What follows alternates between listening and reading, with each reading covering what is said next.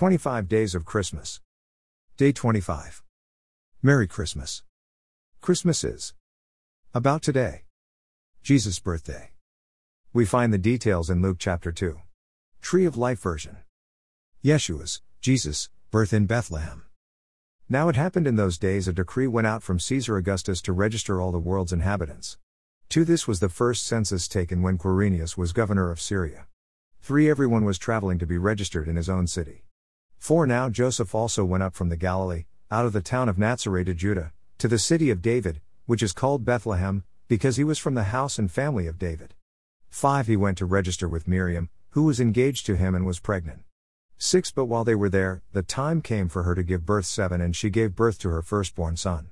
She wrapped him in strips of cloth and set him down in a manger, since there was no room for them in the inn. Shepherds Witness Angelic Praises. 8 Now there were shepherds in the same region, living out in the fields and guarding their flock at night.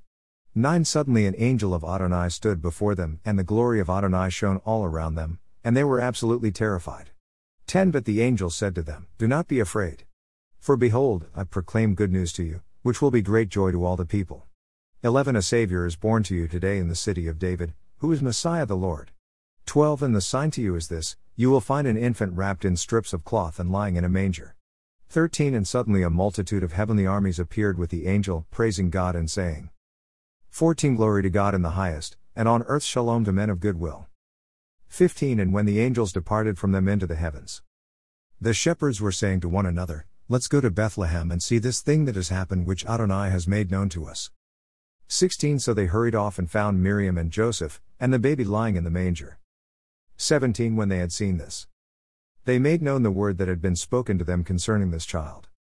18 And all those who heard were amazed at the things the shepherds told them. 19 But Miriam treasured all these things, pondering them in her heart.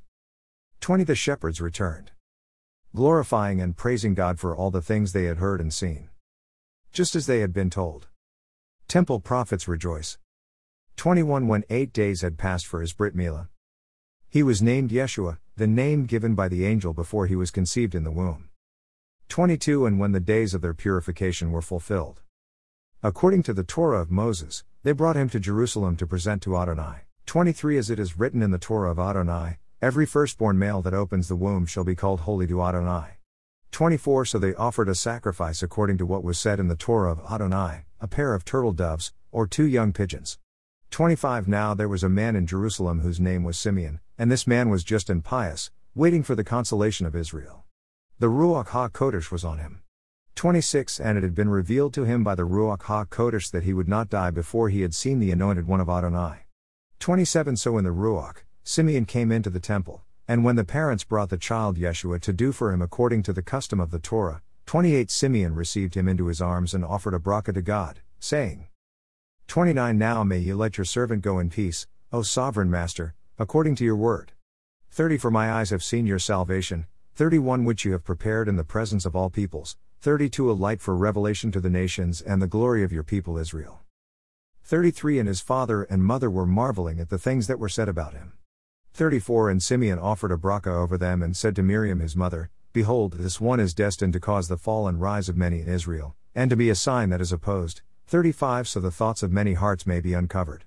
And even for you, a sword will pierce through your soul. 36 Now Anna, a daughter of Phanuel of the tribe of Asher, was a prophetess. She was well advanced in age, having lived with a husband only 7 years 37 and then as a widow until age 84. She never left the temple, serving night and day with fasting and prayers. 38 And coming up at that very instant, she began praising God and speaking about the child to all those waiting for the redemption of Jerusalem. 39 When Joseph and Miriam had completed everything according to the Torah of Adonai, they returned to the Galilee, to their own city of Natzeret. 40 The child kept growing and became strong, filled with wisdom, and the favor of God was upon him.